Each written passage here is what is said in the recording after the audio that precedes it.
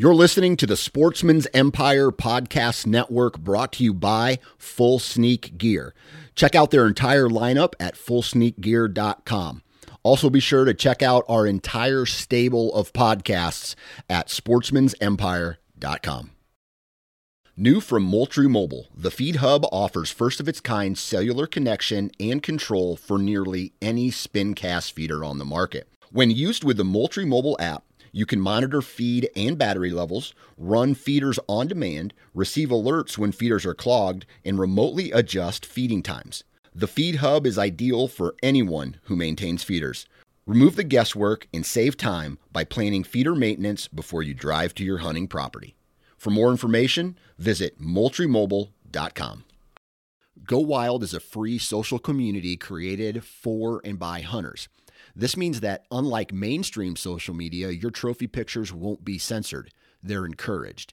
As you spend time on Go Wild, you will earn awesome rewards such as gift cards, free swag, and big discounts on brands like Garmin and Vortex. You will even earn $10 just for signing up. Visit downloadgowild.com and sign up today. The Houndsman XP podcast is fueled by Joy Dog Food.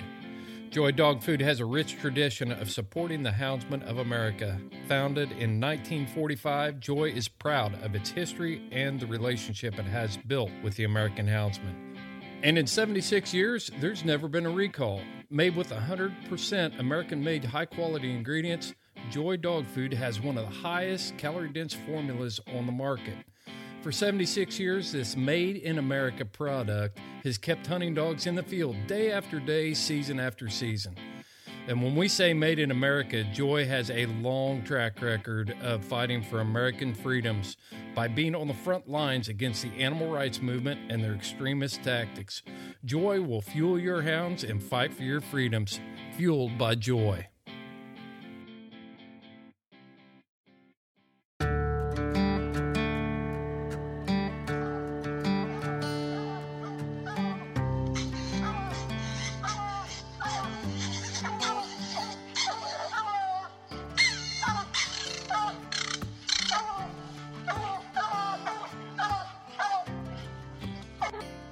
This is the Houndsman XP podcast.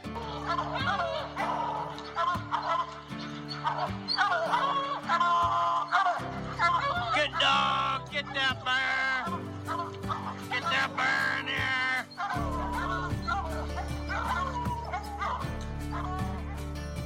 The original podcast for the complete houndsman. Look at your coat of golf, Justin Hyde. We're gonna get him. We're gonna get him. The podcast that represents our lifestyle of extreme performance. Get up there. Get him. Get him. Yeah, good boy. Good boy, Ranger. Uniting houndsmen across the globe, from east to west, north to south. You know, if you're going to catch a cat or a lion, you know, you have to have teamwork. We take you to the wildest places on earth. Yeah, so how many days a week can you spend out there? As much as I can, to be honest with you. Anytime that I get, I'm out there.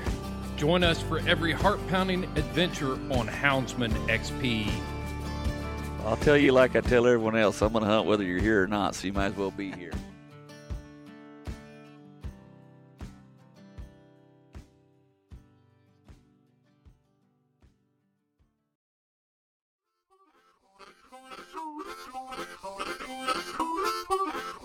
On this episode of the Houndsman XP podcast, I've got Mr. John Boland coming back in the house for you to listen to. Last time he was on here was episode 125, Shaking Hands with the HSUS.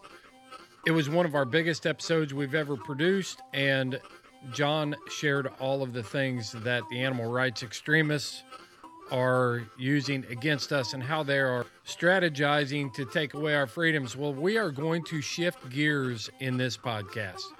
John and I are still going to talk about how we can live simple and live free.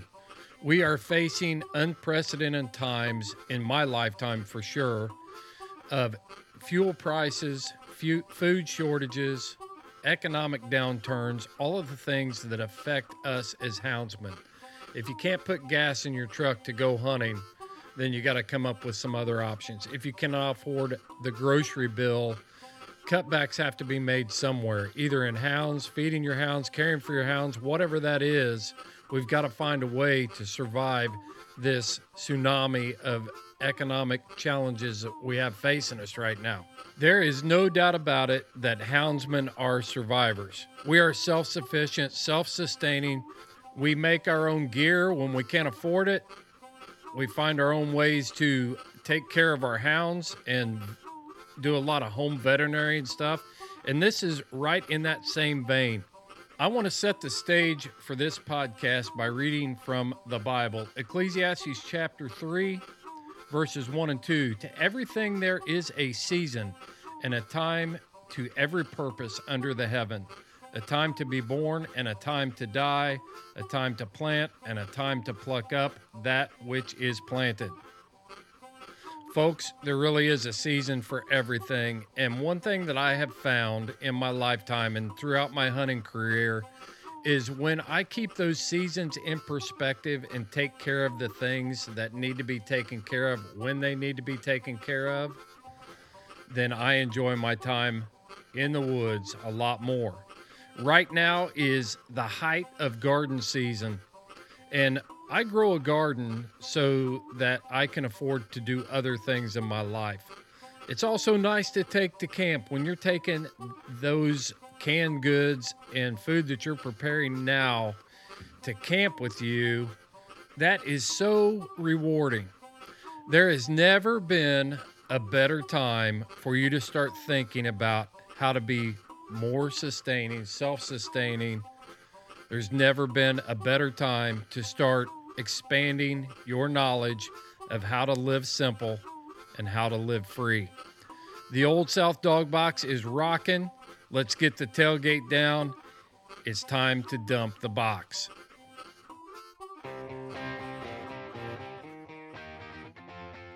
Briar Creek Kennels is your complete hound hunting outfitter.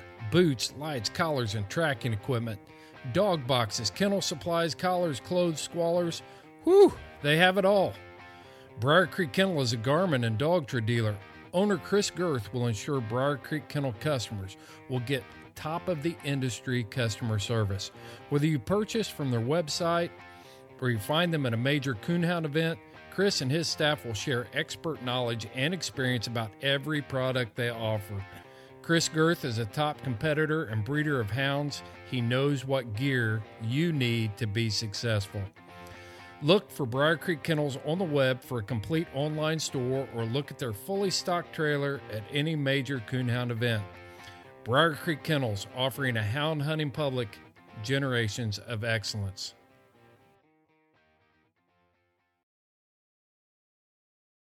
All right, we are in Martinsville, Indiana, on the outskirts at an undisclosed compound. John Bolin. Thanks a lot for putting me on the target now, on the list now. Yeah, compound. Uh-oh.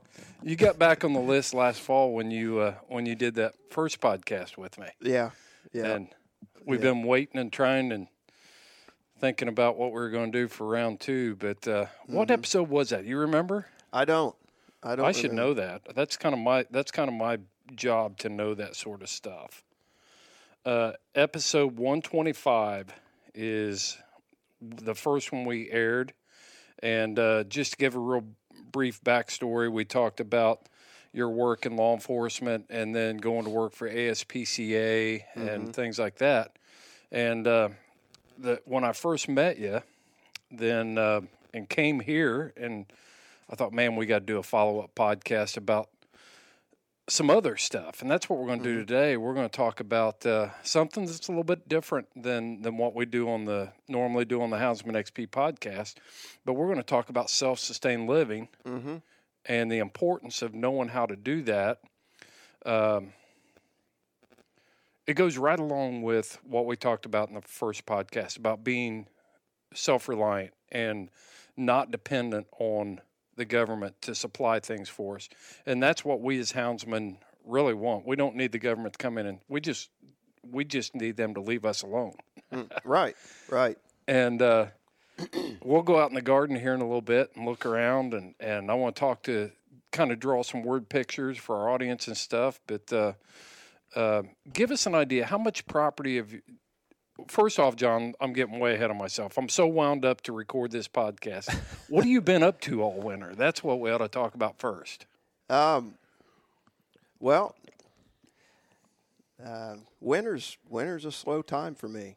I kind of, fortunately, I'm self-employed, at least for the time being, and I have been for about 5 years now. I've been self-employed, so I'm in the construction business and exterior construction work. So in the winter, if I'm fortunate enough to be able to put a little back where I can kind of chill through the winter, no pun intended.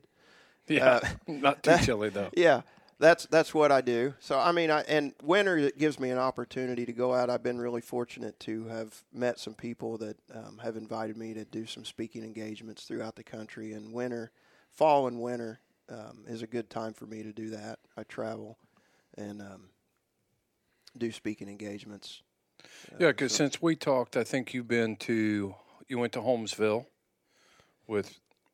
was that with Protect the Harvest? Yeah, Holmes County. Holmes County, Ohio. Yeah, that was the Protect the Harvest fundraiser that they had out there. And I was fortunate enough to be able to speak there at that event. And I go to a lot of the like Dog Breeder Association meetings and speak there. Is that my dog barking in the background there? I'm not sure if it's yours or if it's mine. I brought the Tough with me, so. It just, for some reason, I just barely heard that, but I think your listeners are probably used to hearing barking dogs. Yes, and it's totally acceptable in this podcast. We'll just let him bark then. Yeah. But yeah, that's what in the winter I don't do a lot. Keep the wood stove fired up. There you go. And, what sort of things when you go to the Protect the Harvest fundraiser and you speak? What sort of topics are you talking about? What they generally are interested in hearing from me is my experience working for the ASPCA, my experience with the animal rights groups, and becoming a whistleblower, basically, against the lies and the misinformation that the animal rights groups put forth. And that's what I like to speak about and try to educate folks about. And really that has kind of evolved over the years into the bigger picture of what these organizations represent, and the bigger picture, the bigger threat that groups like them pose for the country as a whole, and for our individualism and our self-sufficient. This country was founded by self-sufficient people that didn't need any kind of intervention, didn't need handouts. They stepped up and they did what they had to do to survive. And whether that was hunting, fishing, farming, bartering with their neighbors, family units were close. Yeah. No, he's fine. You can let him bark. Okay. If it's not distracting. Unless he needs to come in. He did say he's a house dog. Yeah, unfortunately. Let me go see if I can get him back in here so he does. His barking is distracting me probably more than it is you. All right, go ahead. Let me see. I'll just fill this in. Everybody needs to go, and everybody just should, if you haven't heard episode 125, he gives the whole backstory on John, his history with law enforcement, how he went to work, ended up going to work for the ASPCA, the horrors that he saw in that organization, which caused him to quit, and then get hooked up with Protect the Harvest and Trent Loose and start doing speaking tours across the country. So you'd be doing yourself a big favor not to dive any deeper into this podcast and go check out episode 125 and hear John's backstory on that. But John, you and I share that same background, and we've worked in a lot of those same areas. And it's strange that you get two former government employees that are skeptical of the government. Right. I love my country, but I don't trust my government. But we're not going to bash government. This isn't a political podcast. We're going to talk about the things places that we can do, and the things that truly make us free. And you're doing it right here. Yeah, I appreciate that. It's I hope that I am. We can talk about it. We can complain about everything. We can fall into the fear and the paranoia and the panic of the current situation with inflation and shortages. I mean, this stuff's all real. It's very real. All you have to do is go in the grocery stores and you talk to these people that are actually in. It was interesting. It's interesting because. Let me add something there real quick. Sure. We can all get on Facebook and complain about it. That's easy. Yep. That's easy to do. But you're actually doing something here to try to make a difference, not for the world, but for you and your family. That's where it starts, right? And you said you've got a co-op going on here with about 3 different families, and we'll talk about that in a second and see how that's working out. But just getting on Facebook and griping about stuff and then going and buying your groceries at Walmart isn't solving the problem. Absolutely. And all of this stuff, the reason I wanted to do this on the Houndsman XP podcast is because when we look back at history, when our country started, that's where all the roots for our hound hunting, that's where our hunting culture comes from. That's where our hounds come from.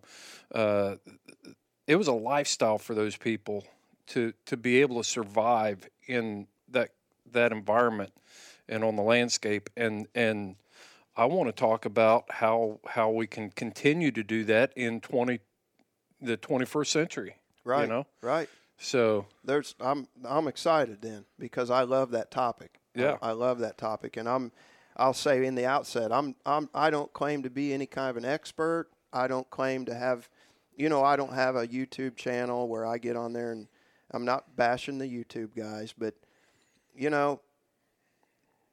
there's a lot of. Everybody feels like they got to have some kind of public notoriety, some kind of social media notoriety, some kind of presence that they can get patted on the back.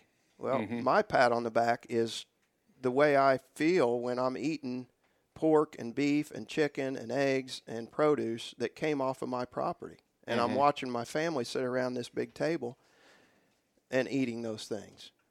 And knowing that I could literally, what I have now, what we have, this co-op, what we have as far as livestock and produce that's in the ground growing and producing now, we could literally, we'd have to give up some of the things, the treats that you get when you go out. I didn't see any Snicker bars growing up there. Yeah, there's no ice cream machines out there.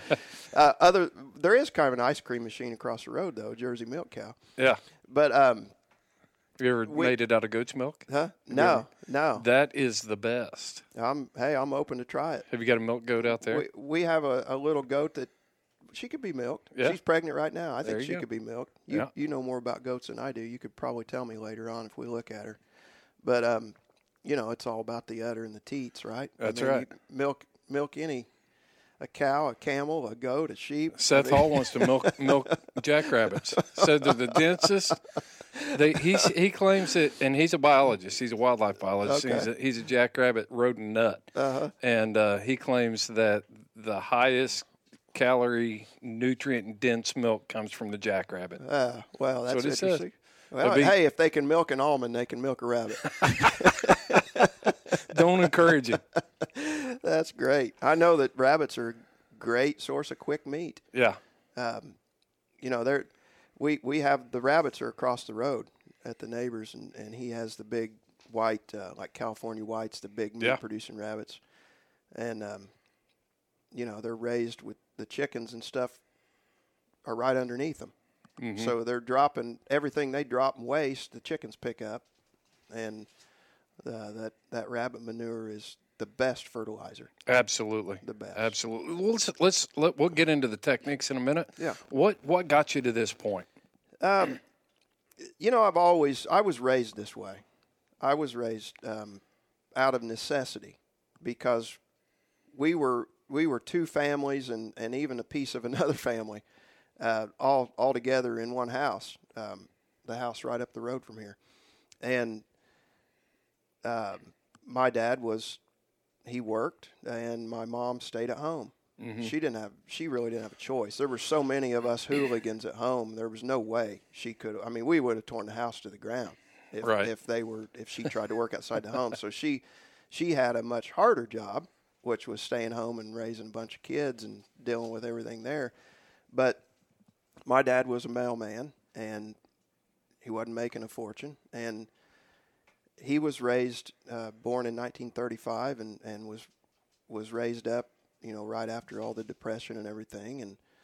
And it was just something that we were just raised that way. We didn't know really that there was anything different. Mm-hmm.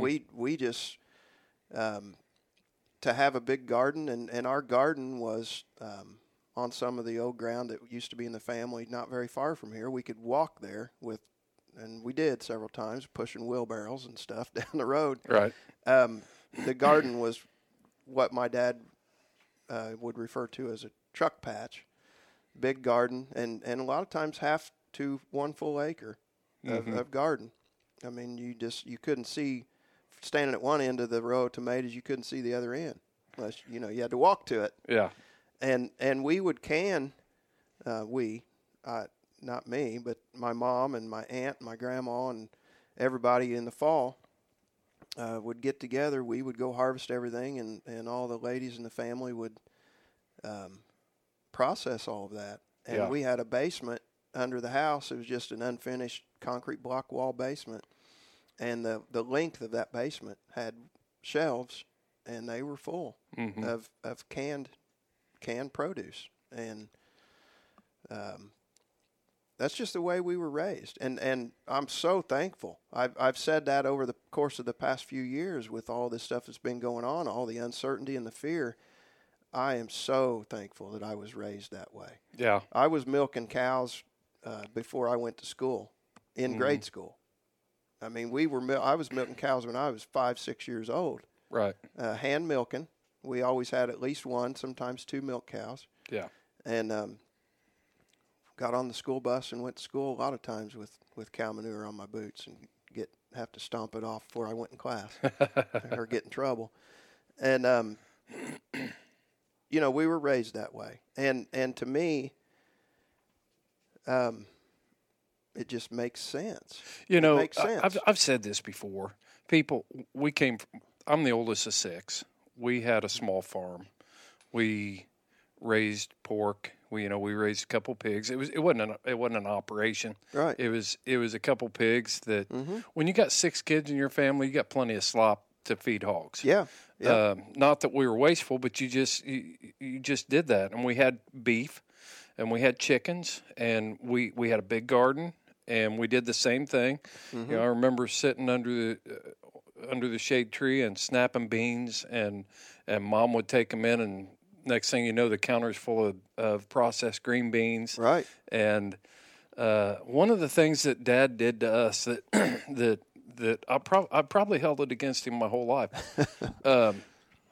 and he would let some beans go to seed so that we could we're gonna have shell out beans, you know, we're gonna have dried beans. And I remember the hours and hours and hours we spent shelling beans to get a bowl full of beans, you know? Yeah. And I'm walking through the store, and there was a bag of dried beans on the shelf for 35 cents. And I was just like, what the hell are we doing? That was the light bulb moment for me. I was like, what are we doing? it became obvious to me the only reason I was shelling beans was because if I wasn't, I was going to be tearing something up. Yeah. And Dad had Yeah. to keep us busy all day long Right, while he right. was working. Yeah. I'm sure that's part of it, but, you know, We had milk cows, too. yeah. Yep. It did keep us out of trouble. Am I echoing there a little bit? It sounded like the sound changed a little bit on me. I moved my mic to take a drink. Yeah, you're good. I don't know about all this technology. We could just sit on the bench in front of the feed store and whittle a stick and talk. That's right. But yeah, I mean, we were busy too. We didn't have a lot of downtime to get into trouble, and we got into our share of trouble for sure. But we were a lot busier living out in the country and living that way, and we always had something we could go do. I mean, these hills and hollers, you know, all the creeks flowing through them, and all the little fishing ponds everywhere. You get. I am going to help you with that mic placement. There you go. All right. That'll help us a bunch. Good. Yep. But yeah, I mean that's a different time in life, and I wouldn't let my kids. I mean, I'm not gonna jump to that conclusion and say that, because I did let my kids run the neighborhood with their friends and stuff, but we live in a different time, and it's, as you know from our background and profession, ignorance is bliss sometimes, and doing what we did for a living, you see the evil side of the world, and it's tough. It's tough to let your kids run and go, knowing what kind of evil is out there that they could possibly encounter these days. And but you know, I've been guilty over the past couple of years of jumping on this bandwagon and that bandwagon and going down a big negativity rabbit hole, and I'm going to get away from that, because we can be realistic and understand that we do have some serious problems. Mm-hmm.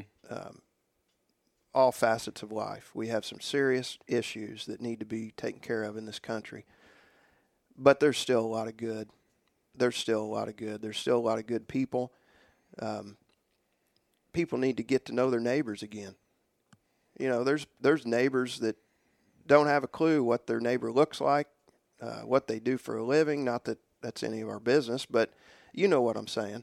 Well, back during the when COVID first kicked off, remember how everybody was pretty much quarantined in our houses, or, you know, a lot of people were buying into that. And what I saw, and I even mentioned it maybe on the podcast, what I saw during that time period, especially in town, you know, families were sitting on the front porch, and they were talking to the family on the front porch next to them. Right. When's the last time that happened? I know. And we started seeing that sort of stuff, and people started to wake up at that point, I think. Mm-hmm. And now we're looking at a situation where we're hearing about the food shortages and the fuel and everything else. And if people don't know how to do some of the stuff that you're doing here, or co-op with people that do, then there's going to be some real problems. Yeah, there is. And yeah, not to be negative, because what we discussed before, we're not going to dwell on the problems. We're going to focus on solutions. Absolutely. And when we can show that you can grow food and you can preserve food and you can do this stuff, that gives you another sense of freedom. You don't have to be dependent on people. And Absolutely. and people, the government does not like that. No, they don't. They don't. Certain branches of government, for sure, want us to be completely dependent on them. They want to control everything we do. That's what got Britain in trouble about 245 years ago. We figured out that we didn't need them. That's true. Yeah. That's right. We got tired of it. Yeah. We got tired of it, and guys came up out of the hills and hollers and said, let's go. Yep. And, you know, I don't advocate any kind of violence to trying to correct things. There's another way that we can have a revolution in this country, and that is by becoming self-sufficient again. Yeah. By getting back to the small neighborhoods, the small communities. Just stop participating in this system. Stop participating in the rat race. Start bartering with your neighbors. Don't exchange cash. Exchange goods for goods. The IRS doesn't want to hear that. IRS doesn't want anything to do with that. In fact, the IRS will ask you sometimes if you're audited. They'll ask you. I heard this from a friend that was self-employed. I'll probably get audited now. He said they asked him if he ever bartered for his services. He was in the logging business. Oh, yeah. And he said, no, I'm always just lost. Yeah. He said, I always just lose. Right. There's no. So what was the tipping point how long have you been doing this? I call it backyard gardening. Mm-hmm. There's even a book out there called Backyard Gardening. Oh, yeah. Yeah, and read it, but so I don't call it that. It's a name I picked up. Mm-hmm. But how long have you been in homesteading? Such a cliche term because we're not homesteading this. This place has been developed for 175 years. Right. Homesteading is the new fad phrase. And I even call, I have a Facebook page for our little co-op and call it a homestead, but which I'm on. Yeah. That's right. Participate in that. Yep. And so I mean, I'm guilty of that too. It's a catchy word. Sure. But it's descriptive. Yeah. But to answer your question, we have lived here on this little piece of property for 20 years now, and it started then. I've always had a garden. Mm-hmm. Like I said, I was raised with growing gardens and animals for food, and had my own garden when I was 15, 16 years old. I'd plant my own little separate gardens, and so ever since then, I mean, all my life, I don't think I've gone one season without having a garden of some kind. And on this particular piece of property, it's been a continual evolution. And I'm going to use this opportunity to give some advice that I feel is very valuable advice to anyone that wants to become more self-sufficient. I'm not going to say completely self-sufficient, although we could. Anybody can become completely self-sufficient, but start small. Mm-hmm. Don't look at some of these other places and if you looked at my place, and I've got a good aerial view photo of this place just from a few months ago. My son-in-law brought home a big bucket truck from work and to change a light bulb out of a security light. And anyway, he sent me up in it as high as it would go, and I took pictures, and I thought, wow. I mean, it just looks totally different from that point of view. You can really see how every square foot of this place is being utilized for something edible. Right. And on 1 acre. Yeah, 1 acre, and not even one full acre that is being used. Because you do have grass out here. You've got a lawn. There's little patches of grass out here that have to be mowed and stuff. It's not all edible yet. And there's, you go down over the hill. Yeah, yet. You go down over the hill, and there's still some wooded area here that goes down to a little creek that's part of my 1 acre that hasn't really been tapped into for anything. Mm-hmm. But to answer that question, it's been a work in progress, an evolution of adding this and that and seeing what works. I've built little things, little animal enclosures or garden areas, garden spots. I've planted certain trees and things, and I've dug them up, moved them. I've tore down little buildings that I've built over the course of 20 years and decided that wasn't the right spot. When you have this small space, you really got to do what's best to utilize the space. You have all the considerations, especially with this being on a hillside, basically.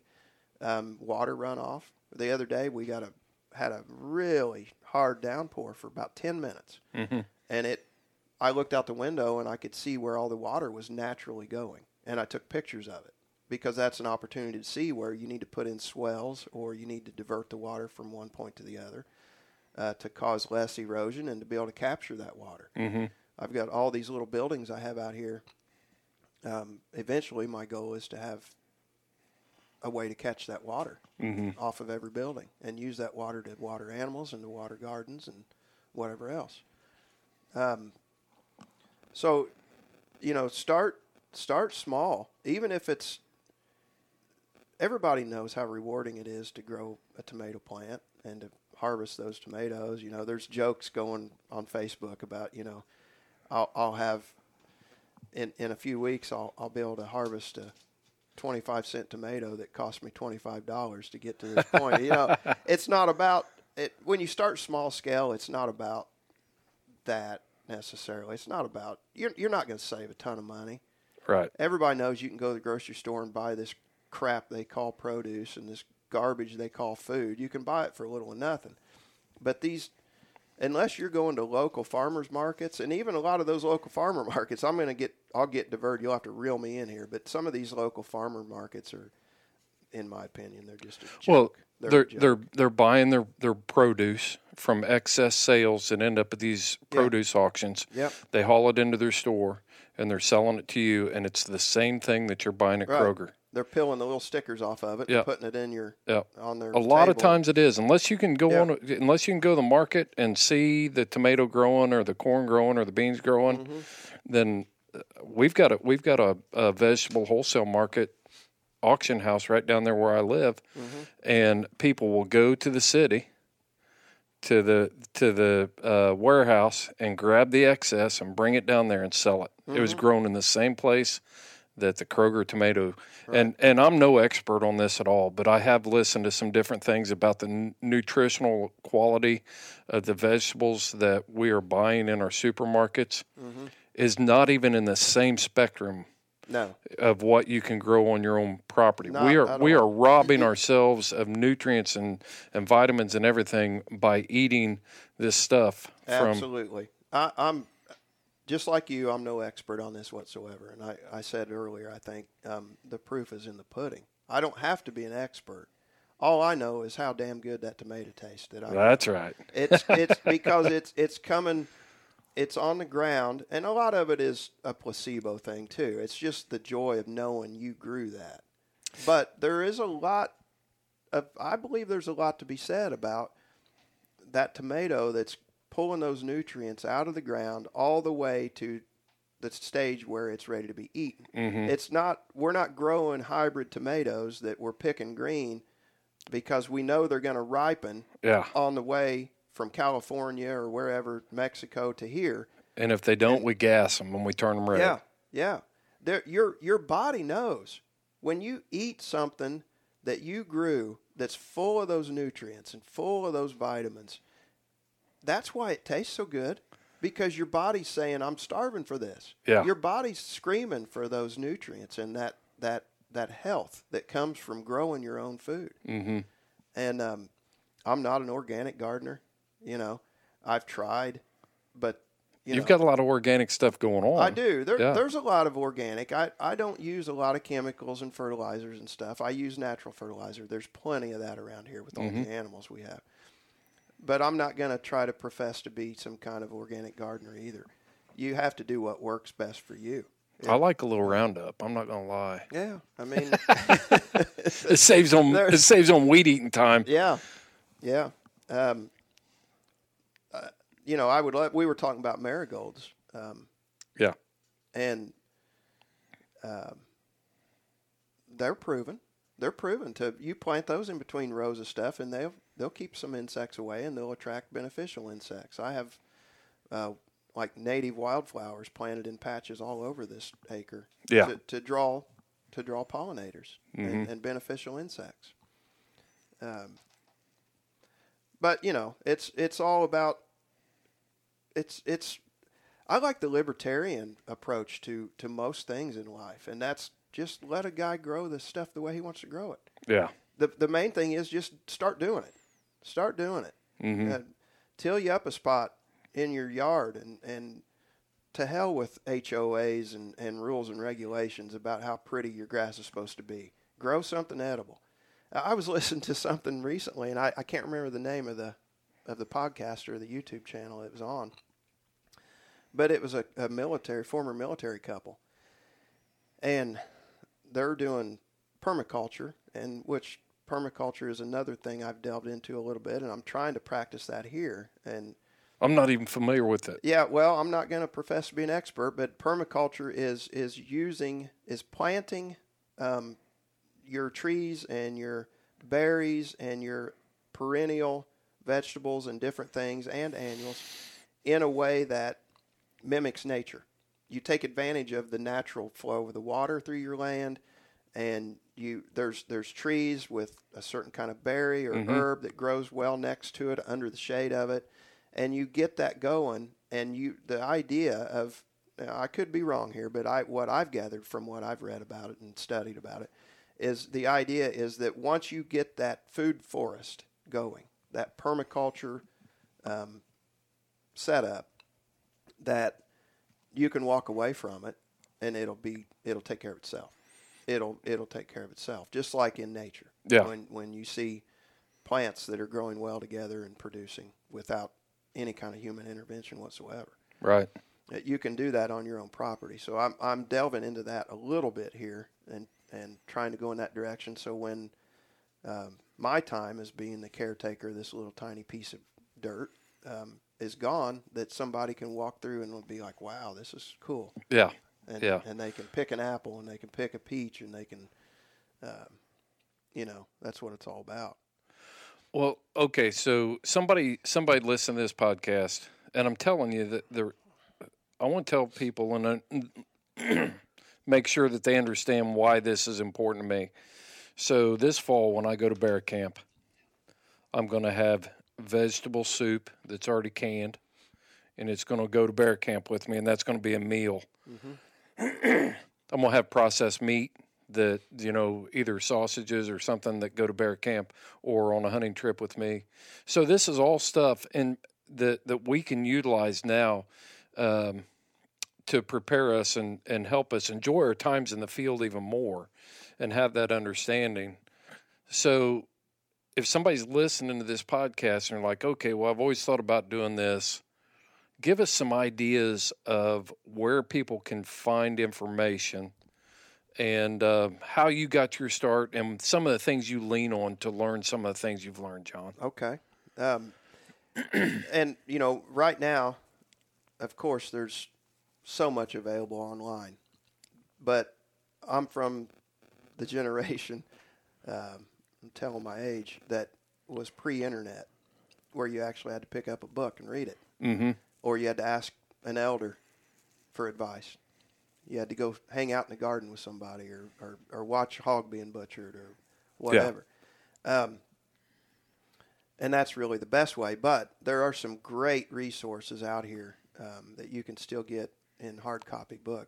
And I feel like that it's important to do that. Get as many magazines that you can and hard copy books, because when the grid does go down, when we're restricted access to this is going to sound like conspiracy theory stuff. We've got the tinfoil hats right over here. Yeah, go ahead and get those tinfoil hats, because now we're probably being listened to. In fact, I hear radio transmissions coming through my filling. But we've just become too dependent on it. Yeah, we've become too dependent on it.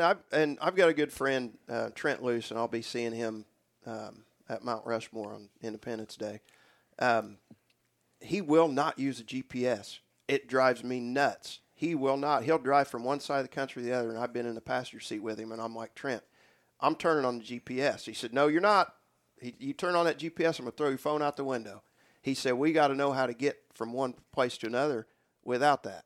GPS has turned me into a dumbass. Oh, man. I used to be able to navigate anywhere because we had to. Mm-hmm. And now, just coming here today, I used to, if I'd have been here one time, I'd have known how to get back here. Yeah. And even today, I was like, okay, just hit the address and let it take me. Right. You said it, though. GPS and the internet has turned us into dumbasses. We don't have to retain anything anymore. Yeah. We don't retain anything to memory. We don't need to. How many phone numbers did you know when you were a kid? Several. I mean, you had to have them memorized. I knew my grandma's phone number, 765-342-6654. Yep. My home number was 812-579-5151. Yeah. My best friend's number, I can recite it. My dad's work number, I knew it. Yep. I don't even remember my wife's cell phone number right now because it's in my phone and I can hit it. Yep. So getting back to your original question, before I say that, this will be hilarious too because of my point. It's nice to know somebody that can derail just as easily as I can. we can talk. Hey, we're going to talk about these books. We could start on one thing and end up way over here somewhere else, and the listeners are like, "Man, these guys just ramble. Come on, get to the point. This is boring the hell out of us." The books, okay, I've got two laying right here in front of me. The Encyclopedia of Country Living by Carla Emery. This is the updated 9th edition, and it's probably up to the 10th, 11th, 12th edition by now. I don't know how old this one is, but this book, literally from front to back, would be all you need. It's the Bible of country living. Mm-hmm. Everything you need to know about growing food, processing animals, building animal enclosures, preserving food. Everything is in here. And does it talk about like canning? Everything. And all so of that. Pressures that you need to set your pressure canner at. All of it. It's in that one book. It's in it. And down here at the bottom it says over 600,000 copies sold. These people need to pay me for what I just said. I think they need to send me some money. Yeah. I mean, we should be able to profit off of promoting this. Yeah. And the other one that you and I both love, and we both have the full set of them, is the Foxfire books. Mm-hmm. I mean, the Foxfire book's going way back earlier than this Encyclopedia of Country Living. And this one right here says hog dressing, log cabin building. Oh, and for the modern era people, hog dressing doesn't mean we're putting pink tutus on our pigs. Yeah. Hog dressing means we're killing them and we're butchering them and we're preserving them and we're eating them. Yep. So take the lipstick off the hog and dress it. We may have to put some lipstick on this hog before it's over. Yeah. Mountain crafts and foods, planting by the signs, snake lore, hunting tales, faith healing, moonshining, and other affairs of plain living. There's just, again, it's just resources that are so valuable. What was that in there? Is that a picture in there or something? Yeah. Yep. Looks like it's a Father's Day card. Oh, okay. It wasn't a naked picture of anybody. Thank God. That's what I was afraid of. I'm going to try to find. You keep going on this. I'm going to try to find a picture. I'm going to tell you, and people will understand where my madness started. Okay.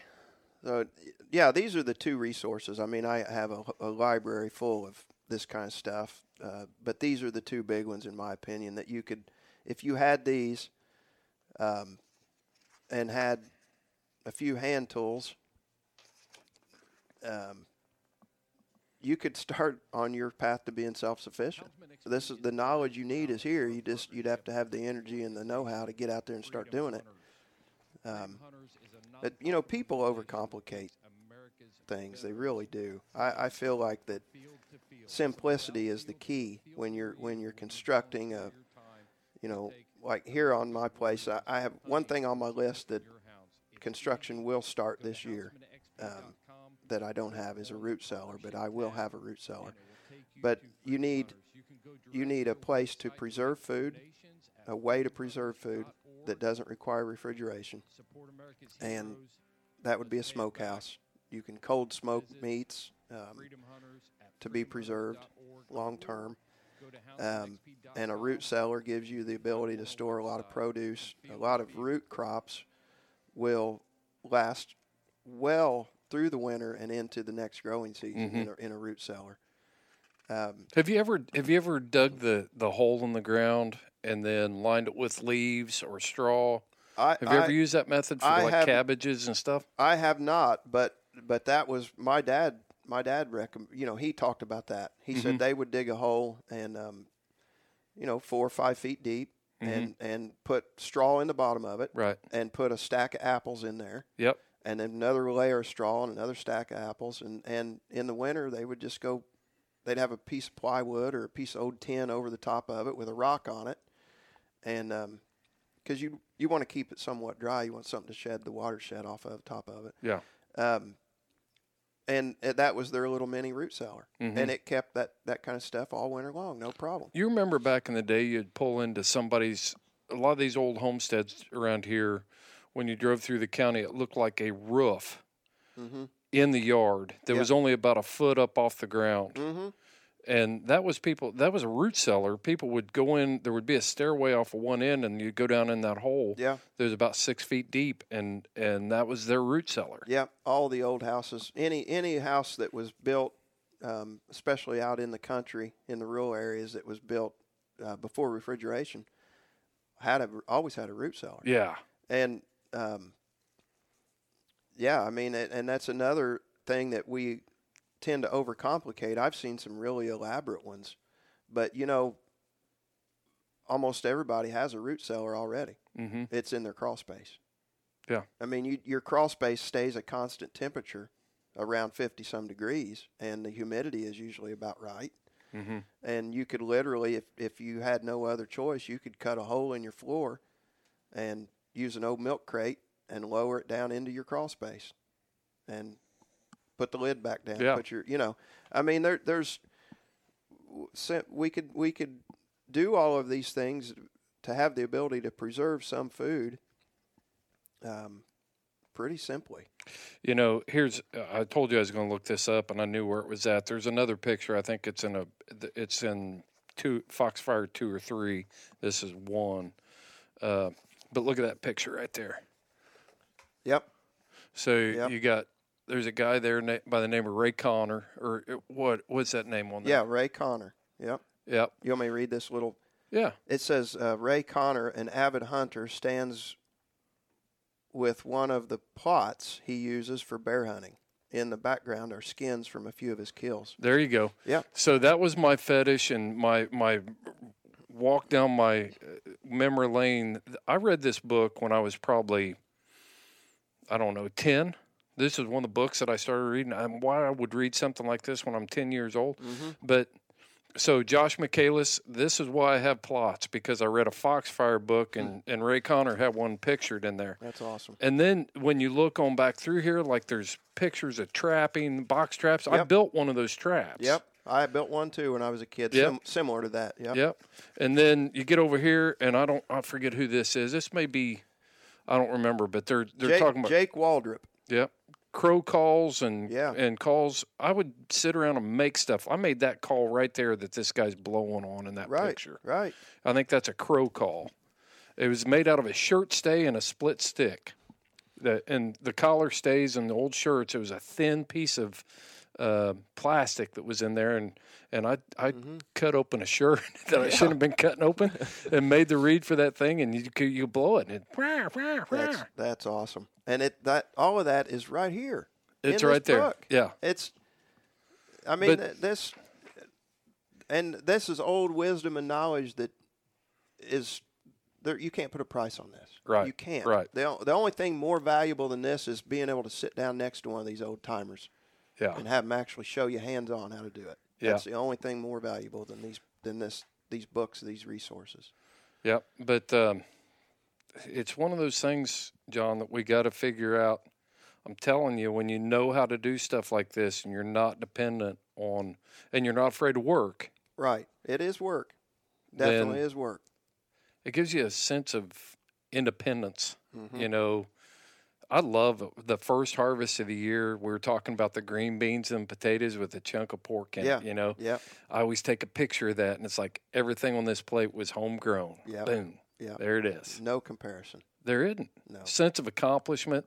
When you think about, I was out hoeing the garden and working in the garden the other day, and I was thinking about different articles to write, and just because that gives you an opportunity to start thinking about that and some of the parallels of every other parts of your life. When you're sitting there and you're getting the weeds out of your garden. Yeah. And you start thinking about, are the weeds in my life? What do I need to weed out of my life that I don't need? Yeah. Just crazy stuff like that. My brain goes in those directions when I start looking at that. Yeah. I mean, if you look at it and think, when I was a kid, it was like, yeah, this sucks. I hate it. I was just like, holy crap, look at all these green beans that we got to weed. And it was like a death sentence, and I hated it. It was hot. All my buddies were going to Saraland and playing in the pool, and we were, hoeing green beans. And I had a lot of ill feelings towards my dad about it. Yeah. But at this stage of my life, and knowing that if everything away from me, if it all shut down, we can make it. That's right. That's right. And I've thought about, I touched on it a little bit earlier, I think, but my son and I were talking about how long could we survive right now if we didn't eat anything outside of what we've raised here. Mm-hmm. And I think a year. I think we could survive a year with, I mean, I'm talking about all livestock being butchered eventually. But see, that's the other thing. And he was like, well, but he said, you're talking about like off grid, like power grid goes down. And that's a reality when the power companies are sending those emails out to people right now that there could be rolling blackouts because of this extreme heat. Yeah. So I mean, this isn't some kind of conspiracy thing. This is reality. And he said, well, how would you're going to butcher animals? I said, well, you just butcher them as you need them. I said, my grandma Bolin used to, if they were going to have Sunday chicken, she'd kill chicken Saturday. Mm-hmm. It's meat on the hoof. it's right there. Hey, you process it when you need it. And then if you can preserve it by smoking it or salt curing or whatever, then you preserve what you can't eat. And, and I guess you could even have a 3-legged hog, if you just want to take one-legged. I'll tell you what, I better back up on that. Animal rights people just, that's horrible. Oh yeah. Like they'll have pictures of 3-legged hogs out there with my picture, and they'll yeah. Now when my grandparents were growing up, they said there wasn't any such thing as a roadkill chicken. Said that was just supper. Yeah. If somebody hit a chicken on the road out in front of the house, man, you got out there and you got that thing, you got it cleaned, and that was going in the pot because it was going to be eaten. Right. That's the way people lived. Yeah. And I had a couple years ago, I walked into my garage and just stepped in the door there, the walk door, and looked down. There's a rabbit there, dead rabbit, and a good sized rabbit, mm-hmm. and it had the whole back end of it, like its hip and thigh area, was chewed up. And we have a cat out here that was capable of doing that. Yeah. Just an old barn cat. And I just assumed that cat had somehow cornered that rabbit, or maybe the rabbit got hit and hurt or whatever. I don't know what happened, but I knew the rabbit was laying there in front of me and was very fresh. And I skinned it. Yeah. And I cooked it over an open fire and ate it. I mean, it's I read a book years ago called The Last American Man about Eustace Conway. Eustace Conway is one of the characters in Mountain Man, the series on history or Discovery, whatever it is. And I was enamored by Eustace Conway. I mean, he was just a free-living, self-sufficient guy, and this was before he gained any notoriety from the Mountain Man series. And he talked about living off a roadkill. He was a very highly educated man. He went to college and had a master's or PhD, and decided he wasn't going to live in a cubicle and wasn't going to fight the traffic, and decided he would rather be self-sufficient. Mm-hmm. And he lived in a teepee for a few years, right, and saved money. Did a little piddly stuff on the side here and there and saved money, and ended up buying land. Anyway, he talked about harvesting roadkill. And he said the main thing is if there's fleas on it, it's still fresh, because fleas will leave. When that meat turns, the fleas won't be there anymore. So he said if you find roadkill and there's still fleas, and of course in the winter, if it's cold out, you're pretty much good to go. But, I mean, you got to know what you're doing, as you know, especially as you know, and your listeners know a hell of a lot more about this than I do. There's things to look for in diseased animals and things, and fortunately, there's hunters that will harvest those diseased animals.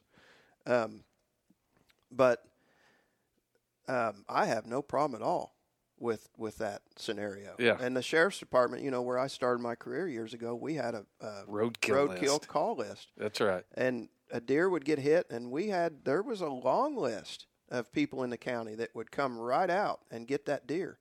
You know, when I retired 3 years ago, it'll be 4 years this year. There wasn't a list anymore. Yeah, they've stopped it here too. People, they just couldn't find people to come and get it. So now the county highway's going out and picking up roadkill. Too much work. Yeah. And I think it's just a lack of awareness too, though. And it's the loss of that knowledge.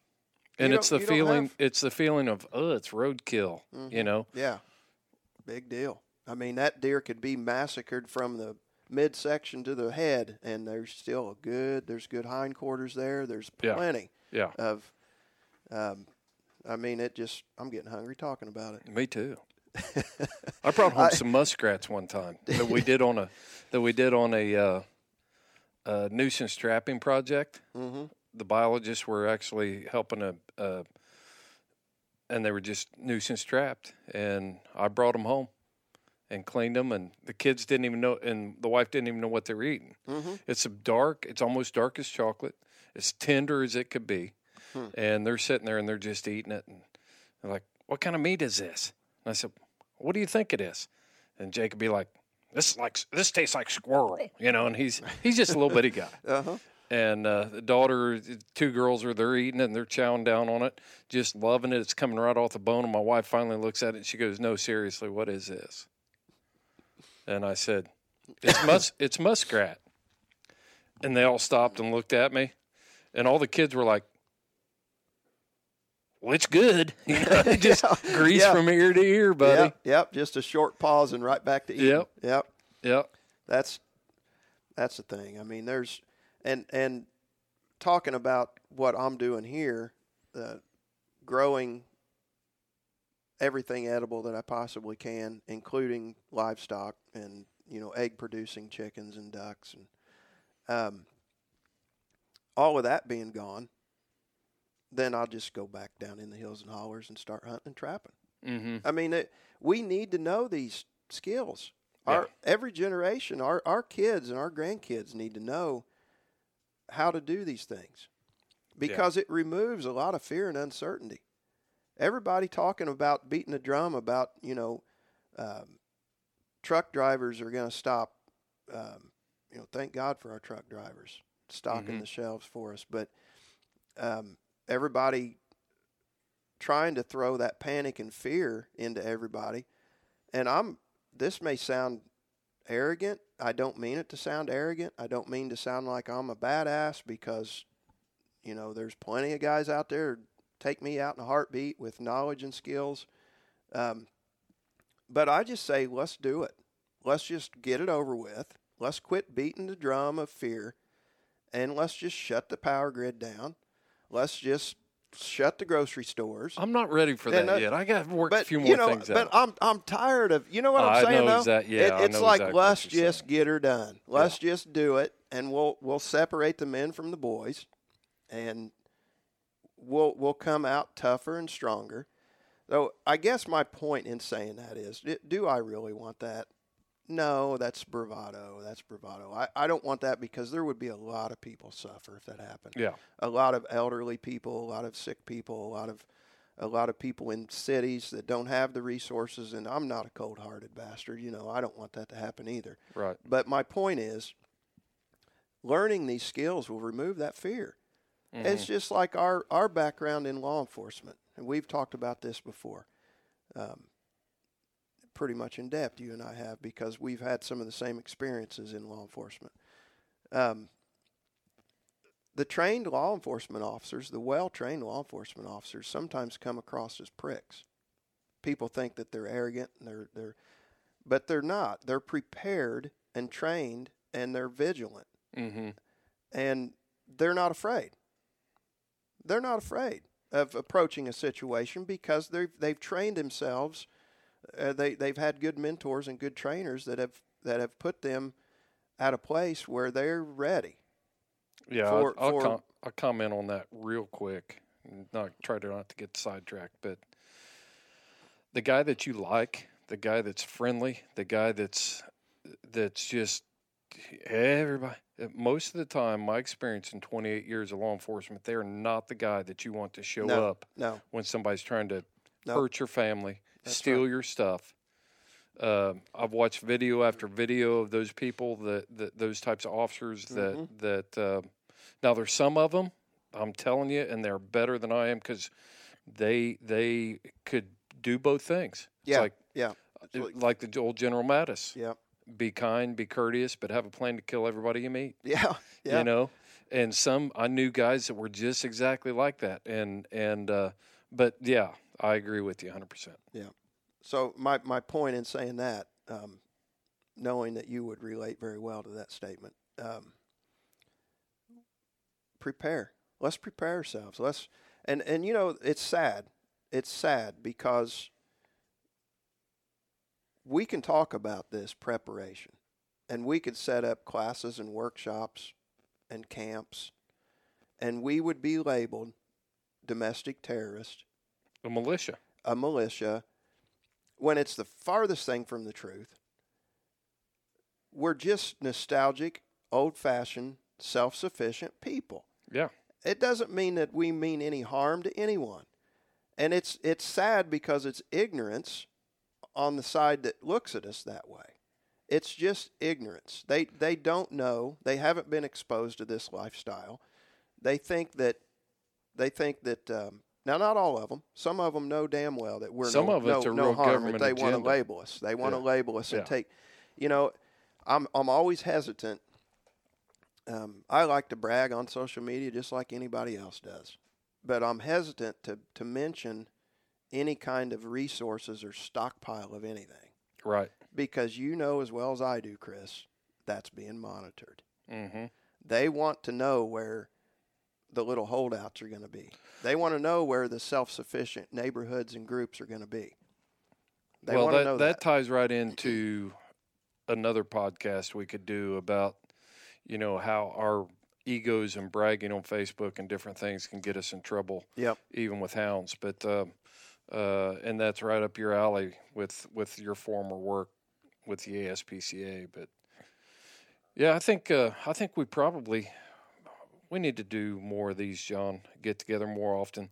But let's go out and take a look at the garden, and we'll record a segment out there, and then we'll come back in here and wrap it up.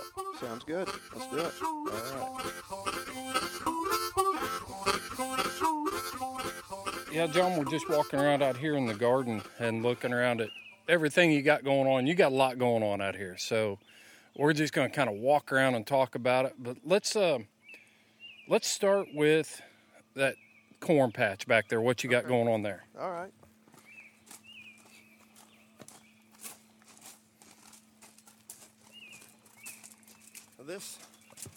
This patch of corn here it's not a huge patch, but I always like to do at least one little area of what's referred to as the Three Sisters method of planting. And it's an old Native American way of planting beans, corn, and some type of fall or winter squash all in the same area.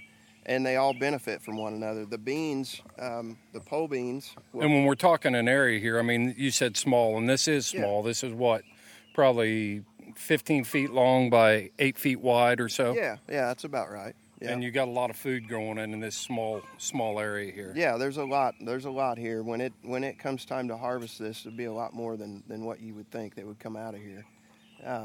So yeah, lay out the system. Just kind of draw a picture of what we're looking at here. Okay.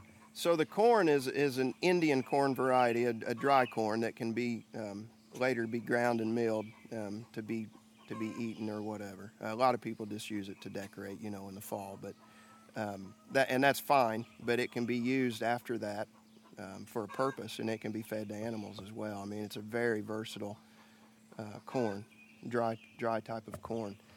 And I plant it first, and it gets up to about 6 or 8 inches, and then I'll go in between the rows and plant a pole bean variety. And a couple of weeks after that, 2-3 weeks after that, sometimes I'll plant my fall or winter squash. I've got a winter squash. I can't remember exactly what the variety is I planted this year, but it's coming up good too, as you can see. But what happens as the beans are a nitrogen fixing. Legumes will put nitrogen in the ground, and the corn love the nitrogen, so they benefit from that. And the beans will climb the corn as it grows. This corn will get up to over 6 feet tall.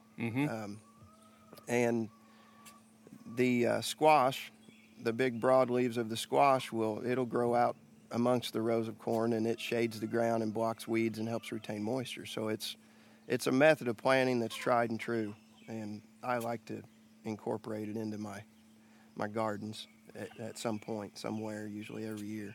So on the squash, naturally, will it come in after the harvest of the beans and the corn? Is that the idea? Yep. It'll be the last thing that'll be harvested, and the vines will start to dry and the leaves will start to dry after everything else is done, and then you just go out and pick the squash, the winter squash, or the pumpkins. You could do it with pumpkins, any of the squash family, and that stuff will store great in a root cellar. It'll store all winter and late into the next season if it's the right conditions.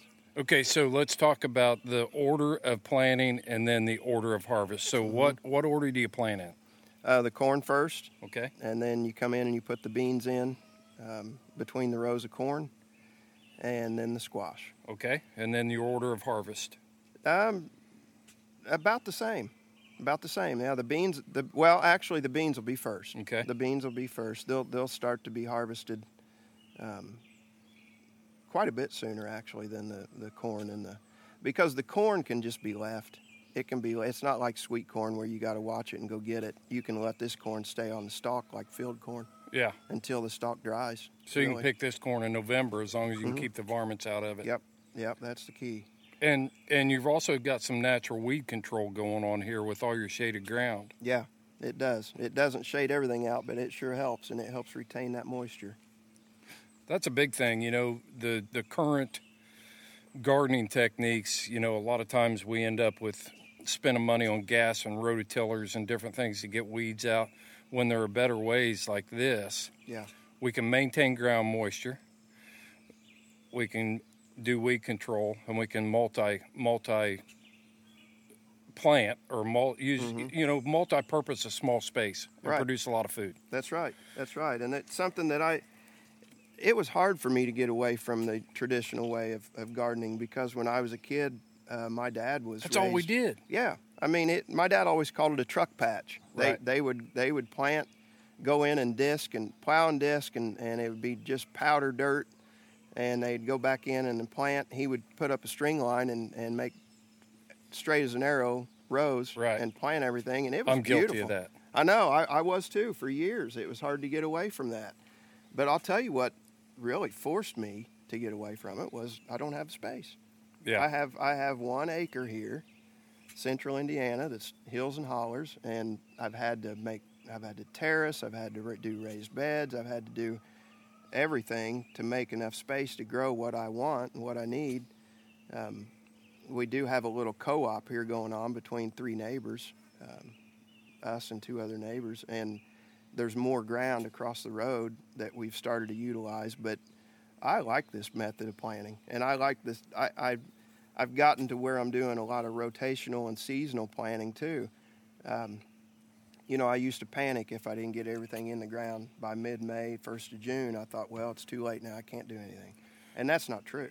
There's just so much you can You can plant a lot earlier than what people think. All my brassicas, my cabbage, my broccolis, kale, all that kind of stuff, I plant it as soon as I can in the spring. And I put it, and when I say as soon as I can, I've planted some of that stuff in March, 1st of April. Yeah. And I know we're still going to get snow, we're still going to get frost, but I'll cover it loosely with something. And the best broccoli and cabbages and stuff like that I've ever had been hit just a little bit with frost. And it did something to them. I'm not an expert in this, but I know from what I see, you don't have to be an expert when the proof is in the pudding, as they say. That little bit of frostbite really makes that stuff take off and grow. It makes the sugar come up in it, or what do you think it does? It does that, I guess. It does that also because your lettuces and stuff like that, when there's some cold nights, it has a real good crisp and sweet flavor to it.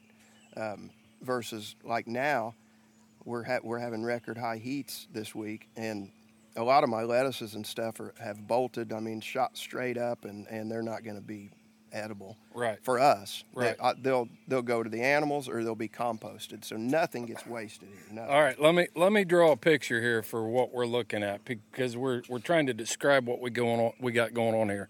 But from, you said 1 acre, and you're utilizing a lot of it. Pretty much every. Every bit of it. So within 100 feet of us, just in this patch that you talked about, your Three Sisters method, you've got your squash, your beans, your corn. We talked about that. You've got your hand on a trellis right now that's got Concord grapes on it. Mm-hmm. We got tomato plants growing right here along the edge of this Three Sisters method corn patch. Mm-hmm. There's some peppers in there too. Oh yeah, we got peppers. What kind of peppers we got? Those are bell and banana peppers. Bell and banana peppers. Yep. You've heard the turkey gobbling over here, so there's meat. Mm-hmm. And then what we got growing on this trellis back here towards the turkey pen? That's more of the pole beans, the same variety. They're Blue Lake, Kentucky Wonder pole beans. And they're the same variety I've got growing out here with the corn. And it's nice to put them over, just bend on an old hog panel into a U shape and drive some T-posts in the ground and plant your beans. And when they get up and all the way over and you start to harvest, you can literally stand under the cattle panel and pick beans. Sounds like a good plan. It's better than bending over picking beans. When you start to get our age, my age, I'm sorry, Kurt. Hey, stop gobbling. Even the turkey was laughing. He's still laughing. Yeah, he thinks he likes to make fun of us. We got the chicken pen right here. I mean, this is within 6 feet of these tomato plants. Mm-hmm. Yeah, so there's and your eggs. The reason that I've designed it this way also is I have all these. You'll see more gates and doors on this acre than you'll see on a big ranch. I've got all of these little paddocks and little things divided in it. All serves a purpose. In the fall, I open these gates at different intervals, and I'll let the chickens out into this garden, and they'll clean it up. They'll eat every little bit of scrap that's left in it, and they'll fertilize it for me. And at times, I've even let a hog in. Now, they don't need much time. One hog will till this up and fertilize it real quick. If you don't get him out of here, he'll wreck it. But the chickens do a great job. Scratching up, they'll eat the bugs, they'll eat the slugs, everything that's left in it, and clean it up and convert it into eggs. Yep. And right beside the chicken patch to the left, or the chicken house to the left, I can see some remnants of onion in there. Mm-hmm. Yep. So you've already done an onion harvest here. Yep. This has been harvested once already this year. This patch right here. You've got your kale growing. Mm-hmm. And what are you going to do with this kale? I'm going to sell it to hippies for a real high price. You had a plan for it. No, we love kale. That we can't let different groups of people steal our food. Make us feel like we can't eat it anymore. That's right. Kale's still good. That's right. And I love hippies too. Don't get me wrong. I love them. Hippies, punk rockers. Hey, if it wasn't for hippies, we'd have probably lost a lot of this technology. Honestly. Yeah, honestly, it is. It is true. I mean, But anyway, we don't want to get sidetracked. Yeah, this kale, I'm just going to let it go, and it'll get big and bushy and go to seed most likely, and it'll overwinter really well. I'll throw some straw over it this fall, and then next winter it'll come up bigger, or next spring it'll come up bigger and stronger, and I'll prune it down, and it'll shoot up new leaves that'll be better than these. There's a lot of things you can overwinter. You can just put it, as I like to say, put it to bed for the winter. Throw some straw over it. And your chickens coming out here aren't going to affect that? They won't hurt it. They won't hurt it that much because even if they did prune it down, the root, and now, if you left them out here too long, they'd scratch it up. Right. They'd get to the root and get it scratched up. But I don't leave them out here that long at a time. I leave them out here just long enough to clean things up. Let's move down here before we dive heat exhaustion and dehydration. It's hot. All right, what we got going on here to the right? This is my first planting of potatoes. These are the red variety. I don't remember the exact name, but the little red potatoes, what my folks and my grandparents always called early potatoes. They're the ones that you harvest with the green beans, make you a big pot, throw a piece of pork in there. And I use what's called the Ruth Stout method on my potatoes. I used to do the till and hill and plant the potatoes and go to all that work. And I was introduced to this method by Wolf Beach Farms out in Greencastle. And you just throw your potatoes down on some good ground and some good, ground that's somewhat loose. You don't want to throw them right down on hard clay or anything. But, Right. Throw the potatoes down and then cover them with some old hay. Pull the old hay out of your animal enclosures, or just get a bale of hay and throw the hay on top and water it real good. And those potatoes will grow underneath that hay, and they don't have to fight that soil, push that soil out of the way. The potatoes get big, and What's it like to harvest them? they just pull right up. Yep. You That's what I thought. grab the potato and pull on it, and it comes right up. There's not a lot of digging. I've got a potato fork around here somewhere, but it's kind of retired. How many variety of potatoes are you growing on your 1 acre here? I've got these red. I've got the big white varieties, the big like baking potato varieties. And I've got some of the deep purple. They're like, you see them all in the store, what they call fingerling potatoes. You harvest those when they're pretty small too. Mm-hmm. Real dark purple. They're full of a lot of good vitamins and antioxidants and stuff. The darker, the purples and the reds are really just full of.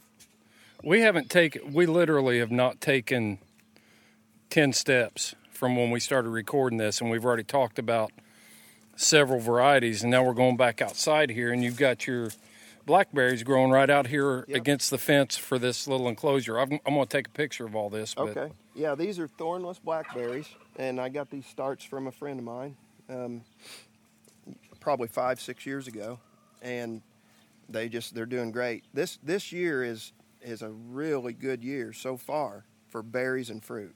Mm-hmm. I've seen bumper crops everywhere. Everybody's their things are doing really well, and the birds know it too, by the way. Yeah. But yeah, these are thornless blackberries. They're loaded. There's more on here than I've seen. And then on the other side of the gate, I've got the red raspberries. I got these starts from my mom probably 20 years ago now. Yeah. And they go crazy. I mean, these things, if I let them, I see a red one back there, a ripe one, hanging on top back there. Don't eat it. You won't get any more. I know. If I let these go, they'd just spread all over this whole garden. They just really do well. If a guy wanted to just grow a big patch of red raspberries, get a start of this, whatever this variety is. It's an old variety. Yeah. And they do great. This grapevine that we just walked under is, like you mentioned earlier, it's the old Concord grapes. They're full of seeds and stuff, but they're just that good, deep, dark purple grape variety that's good for making jellies and preserves. And this is only its second year, I think. If I recall, it's its second year, and looks like it's going to produce. Yeah, for sure. And then you got some more peppers over here, it looks like? Yeah. In a raised bed right here? Yeah, I had this raised bed.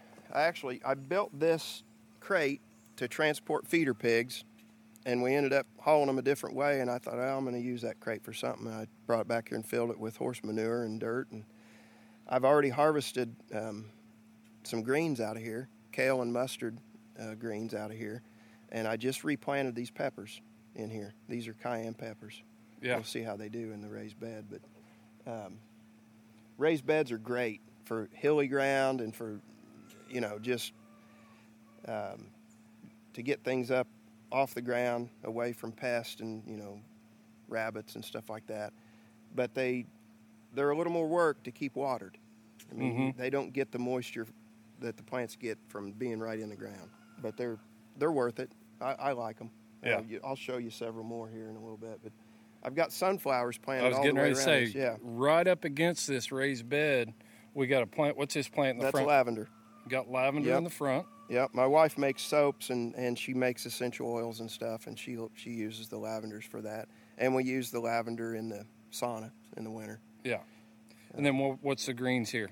That's some random greens that the seeds fell out when we sowed them in this raised bed, and they're still growing there, and you can see the bugs are getting to them quite a bit. But I'll let these grow on up and pull them and feed them to the hogs or the chickens. Yeah. Nothing gets wasted. Everything's got a purpose. Yep.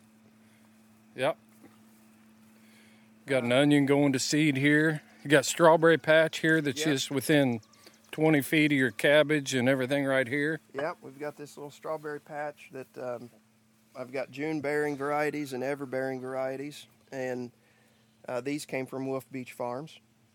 And this vine is a volunteer, but it's a wild grape. This is a wild grapevine. Like when you're in the woods, you see those little tiny grapes hang. They're just packed full of flavor. So I'm going to let this thing go. I'm going to let it grow up around this fence and see what it does. They've got a mind of their own. I'm constantly fighting them and stuff down there at home. Yeah. Well, hey, I think that gives us a pretty good idea what we're dealing with. We got the smokehouse right here. We got a picture of it last time I was here. You just put in a sauna and you're working on your greenhouse. Yep. And we do. You sure you don't want to go look at this little spot real quick? Yeah, we better. All right. As we go through this gate, I've got this, what is this, about a 24 by 4 or 5 feet patch of nothing but mammoth sunflowers. Yep. These things will get massive, and the sunflower seeds, if you don't have a place for nut trees or you're impatient, the sunflower seed is the next best thing. I mean, that everybody knows the nutty flavor, but you get a real quick harvest. Yeah. And you take that big sunflower head, and you can dry it, hang it somewhere dry and kind of dark, and let it dry.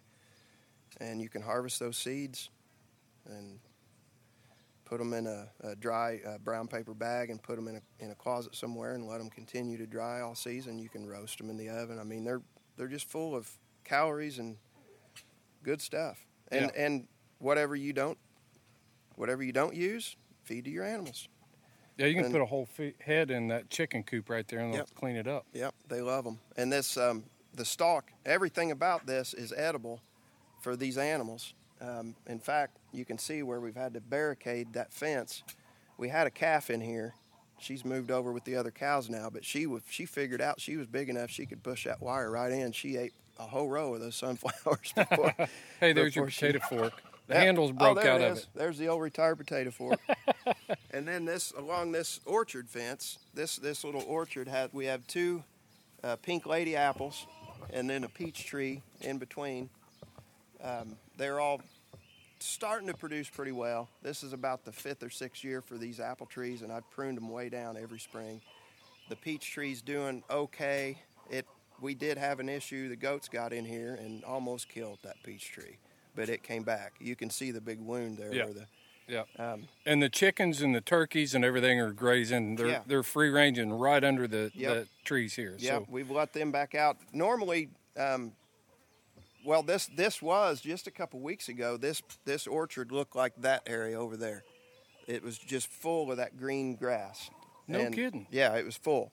Yeah. And when this heat wave hit, we let the chickens start coming back out here because they can get in the shade. It's a lot cooler at the front than it is the back of this chicken coop. So they've been out here, and it didn't take them long to eat that grass, pick it down. Yeah. But they won't hurt any of that. They don't hurt the orchard at all. What we got growing against this is peas, snap peas, or sugar snap peas. Starting to get a little wilt on top that I need to address there, but I planted them all along the orchard fence, and they're a nitrogen fixing. They're a legume, so they're going to put nitrogen in the ground here. It's going to be beneficial for everything. And then I took a lot of this old hay with manure in it, where we had a round bale out here all winter, and I've spread it in front on top of cardboard. I put cardboard down to block the weeds, and then put the hay on top of that, and it'll break down really well. The cardboard will be gone in a month. Right. It'll compost into the ground, but by then the weeds that were under it will be dead. Yeah. So it's just creating new garden space by doing that. Do you own a rototiller? I do. Do you use it? Very, very seldom anymore. Yeah. Very seldom. I'll use it to if I'm going to break a brand new bed. Sometimes I'll use it to get rid of the turf and stuff. Yeah. But I don't till much anymore. All right, man. I think that's not all that's here. I mean, we got sheep right across the fence here. We got in the back pen back there? Peacocks. Got you. Oh, what do you do with the peacocks? They're my wife's kind of hobby. She likes them. Really, if you were going to raise them, though, we have 2 peahens and 1 peacock in there right now, and they're 2 years old. Those things are crazy expensive. If you could sell a pea chick, especially a peahen. You can almost name your price. Really? A couple, $200, $300, $400. That's more lucrative than selling coonhound puppies. Yeah. So we could start a peacock farm here, but she loves to mess with them, and I'm planning on making their enclosure is going to be expanded quite a bit. I'm going to go up. I'm going to have my son-in-law's a lineman, so he has all the stuff, the tools and everything. We're going to put cable up in the trees down to the ground, and we're going to make a big enclosure where they can fly up onto the tree limbs. Really? Yeah, because peacocks, they need a lot of space to really get up and fly and stretch their wings. And yeah. So that's on my list of things to do here. Let's go in the house and let's cool off. rehydrate. And I should have brought another T-shirt maybe. It's hot. It's supposed to be 97 here today. It's getting there quick. Yep, it is.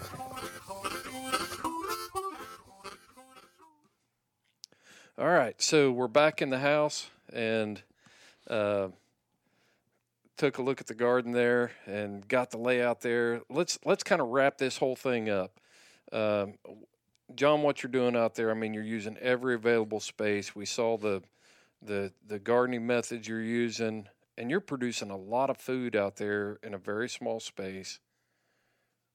And I'm going to say, you said it earlier. You said you think you could last a year, but by the time you harvest seeds and you replant, and you use those sheep to have lambs in the spring, you got a billy goat and a and nanny goats out there. You can make more lambs or make more baby goats. Right. You yeah. got chickens. If you look at it that way, right. Yeah. This is a rolling, sustaining operation you got going. Right. Yeah. It really is. Yeah. Well, I feel like it is too. I do. I'm always careful to not get comfortable and say, okay, we've arrived. We're good. We're good to go. That's right. It's a constant. We talk about evolution. that all the time. Mm-hmm. Yep. Yeah. Never be that person that refuses to learn. Right.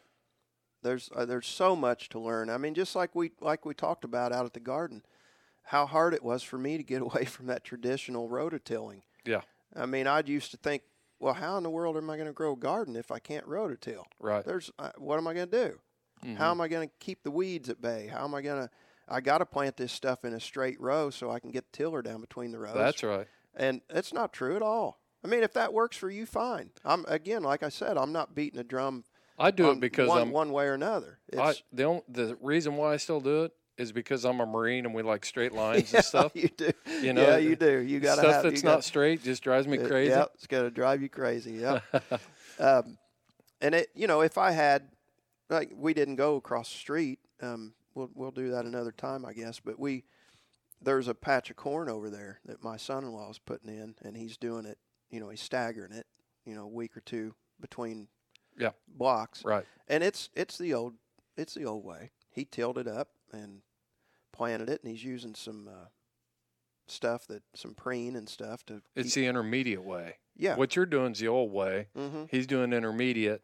You went back to the old. Yeah. Right. Yeah. He likes the newer ways of doing things, and that's fine because it all comes together and it's beneficial to the family and to those that are involved in this little co-op. Either way, I'm not going to tell him don't do it that way, and he's not going to tell me don't do it your way. We just do it, and it works.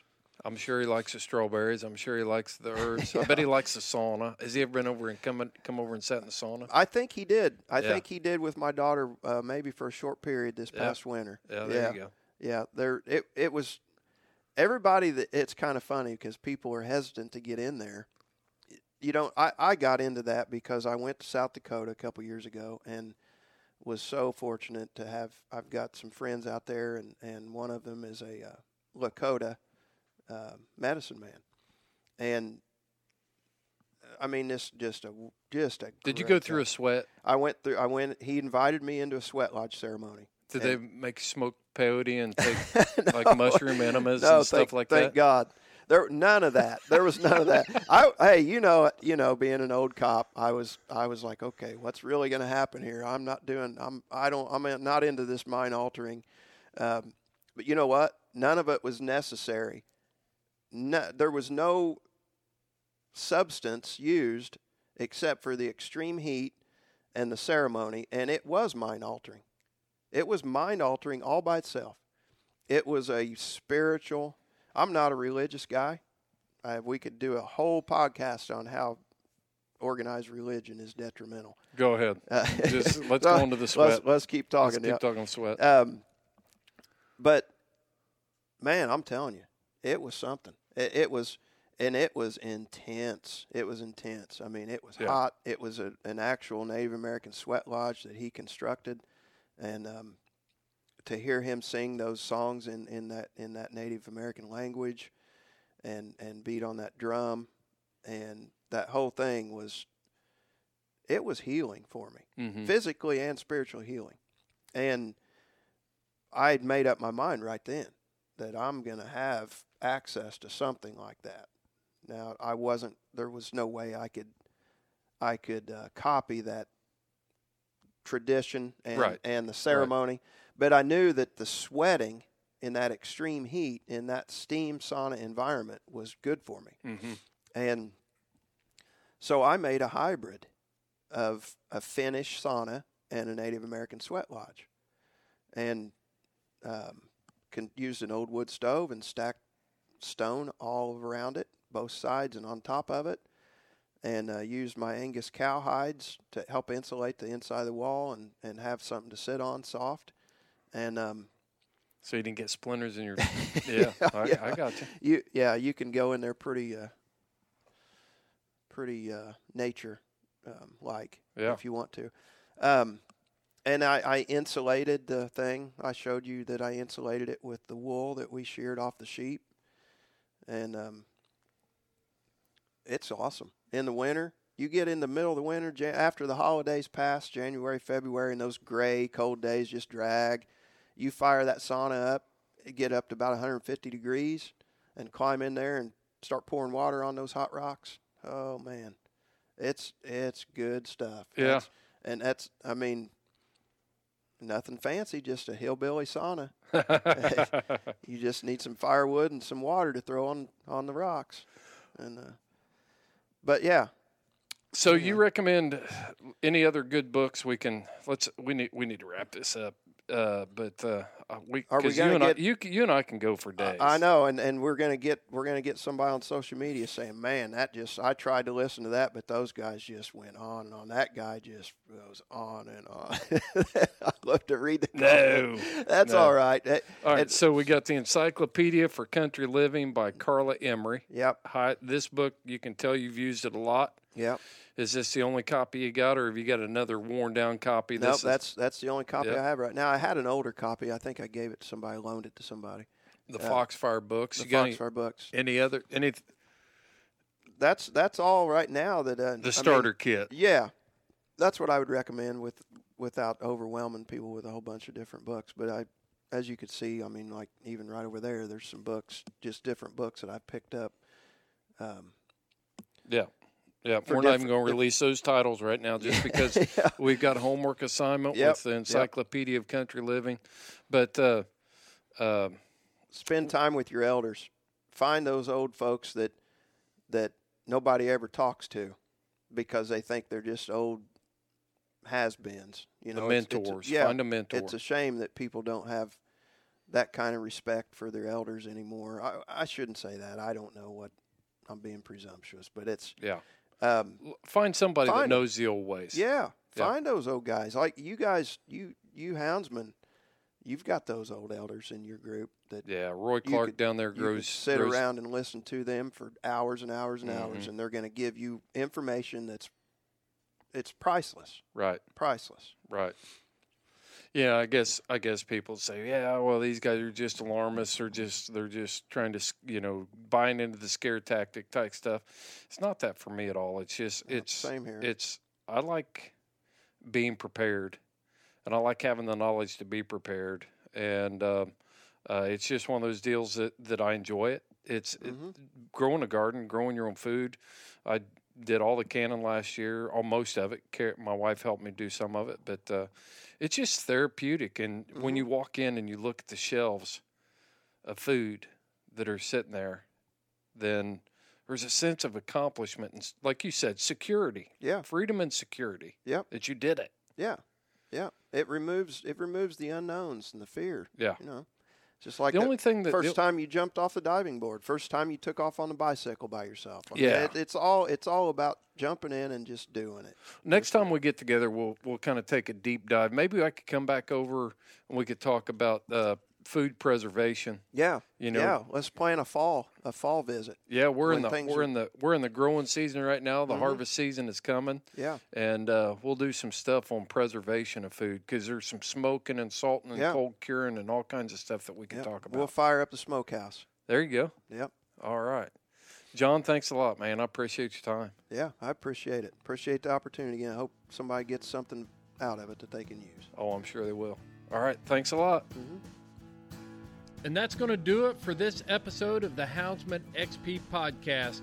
I know that was not directly hound related, but it's been something that has been weighing on me pretty heavy. I look at social media, I see all the naysayers and the doomsday experts that are telling us where we're headed and what's going to happen. I'm not going to let it happen to me. We're here to find solutions, not talk about the problems. I hope this episode will cause you to take a personal inventory of where you're at and what you can regain control over in your life. When you live simple and you live free, you're not giving that control to anybody else. That is true freedom. The Houndsman did it before us, and we can do it again. Until next time, you follow your hounds, and I'll follow mine.